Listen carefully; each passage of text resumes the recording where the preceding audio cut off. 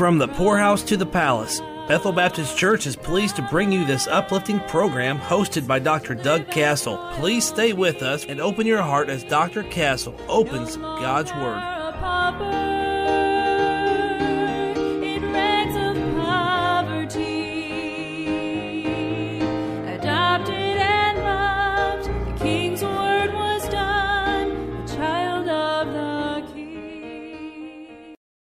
Well, thank you for joining us as we continue to look at the life of King Uzziah today.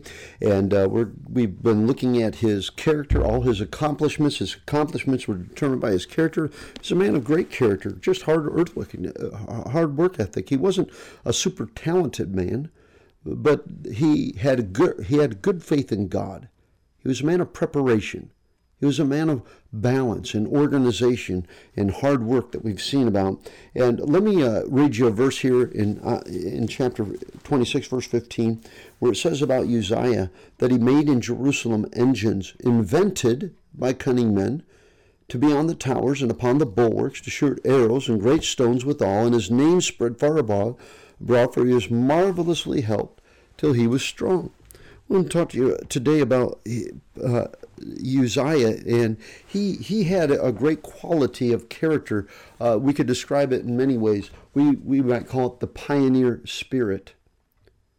I could tell you he was industrious. He was inventive. He was ingenuitive.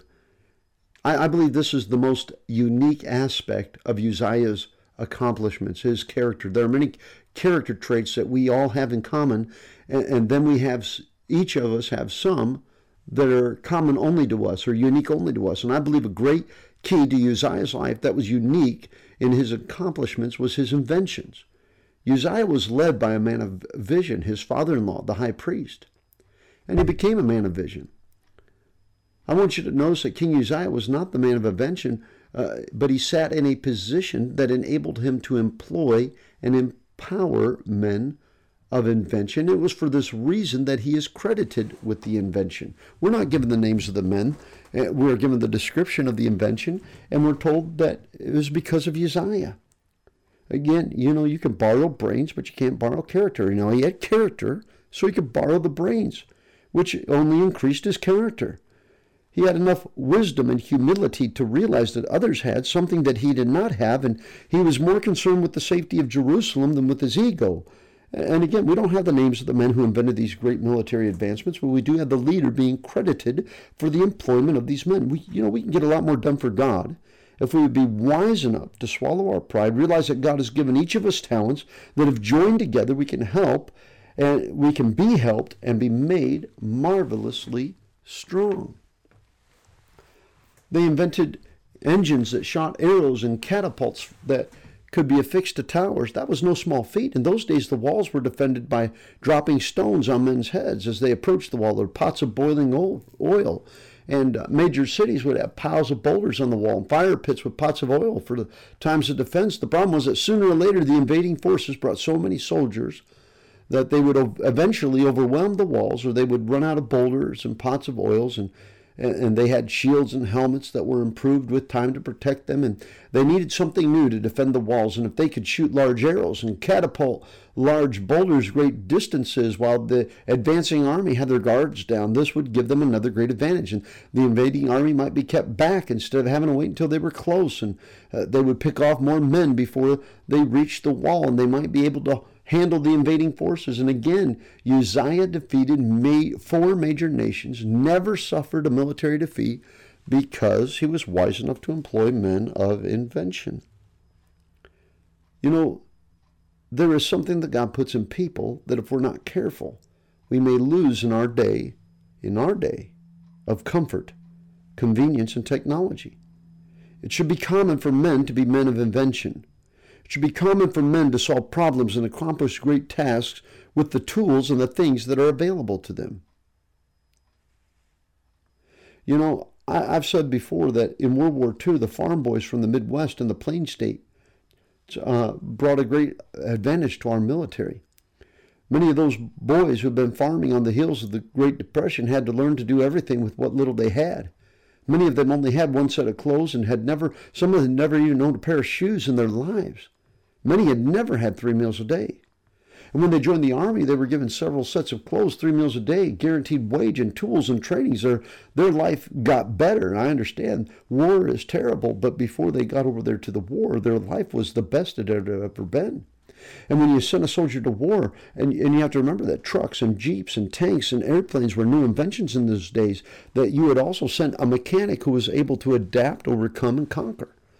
They didn't have trained mechanics. The soldiers, the foot soldier, kept the machinery running to run a successful war campaign. Invention and a pioneer spirit, industriousness, it's not limited to war, but business and trade also.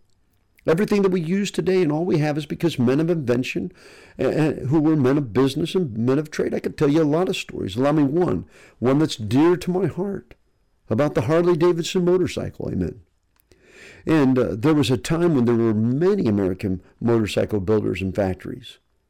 But by the 1980s, only one remained, and that was Harley-Davidson. And during the 1980s, the government imposed temporary tariffs on the import of Japanese motorcycles like Suzuki and Honda, Yamaha, and Kawasaki. I was a kid during those days. I remember that. That meant they limited the number of Japanese bikes being imported into America in order to in an attempt to help boost the sale of U.S. motorcycles, Harley-Davidson. It was all we had left. It was part of the American economy. President Reagan didn't want to lose another source of industry and commerce in the United States, and he actually went and visited the company. And when he met with the executives of Harley-Davidson, they asked him to cancel the tariffs a year ahead of schedule, because they had made such a turnaround, they no longer needed the tariffs for protection. Look, Harley-Davidson could have said, hey, why don't you just get rid of all these Japanese bikes and just give us the monopoly? But they said, hey, we're fine with making it on our own now. And they told how the workers in the plant came up with ways to make their assembly line more efficient and raise the quality of their work. And managers and workers came up with ways to beat back the competition from Japan. Inventory and parts management was refined and improved. And Harley-Davidson at one time produced only one model of motorcycle. But by 1987, they had an entire family of different models and various sizes in order to compete with Japan. And President Reagan made this statement after touring the Harley-Davidson plant. I want you to listen to what he said. He said, "We are not a lazy people. We are innovative, pragmatic, industrious people, and have demonstrated as much time and again during more than 2 centuries of problem solving." And this is what he said about Harley-Davidson. He said, that's not a factory. That's a religion. Folks, this was once part of the moral fabric of our nation, in our churches and in our home and in our community. And today we live in a society that just wants everybody else to do our thinking for us, to do and find out easier ways so that we have to do less and less and have to do nothing. And we wonder why we're producing an entitlement society with such bad character, and we can't even find the character of Christ anywhere. Now, folks, let me encourage you, get out there and figure something out for yourself. You know what? I'm a guy that I'll be staring right at it, and there could be 3 people standing around me that can see what I cannot see, and I'll put something together wrong and take it apart and put it back and figure it out. But I'd like to figure it out, and I'd rather figure it out than I'd have somebody tell me. You know, the other day I was building a deer stand. Can you tell what time of year this is being recorded?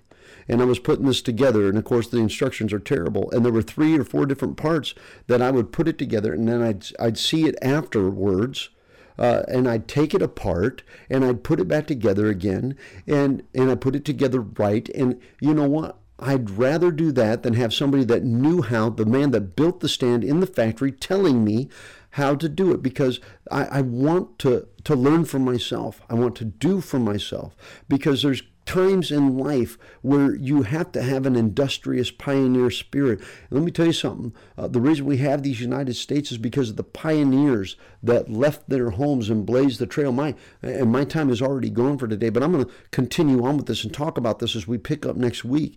America was shaped by people who headed across the plains in a covered wagon with just enough food to keep them alive and just enough tools to help them to have a toehold, a foothold on a pioneer life where they would have to figure life out one day at a time in a climate they had never experienced, in a culture they had never experienced, in a way of living they had never experienced. And yet we have 326 plus million souls here, hundreds of years later, all across this great land, because people were industrious and inventive and ingenuitive. And I promise you, it's a part of the Christian life. Look, when God put Adam in the garden, he didn't hand him a Lowe's credit card and told him, go get what you need. He gave him the ability to figure out what to do and how to do it. Boy, I'll tell you what, you'll help your children with that, and you'll help your life. My time is gone for today. You join us tomorrow. Next week, as God gives you the opportunity. God bless you is our prayer until then. No longer a pauper in rags of poverty. You've been enjoying the program From the Poorhouse to the Palace. Find Pastor Castle's Bible commentaries and other resources when you visit the website bbclinton.com.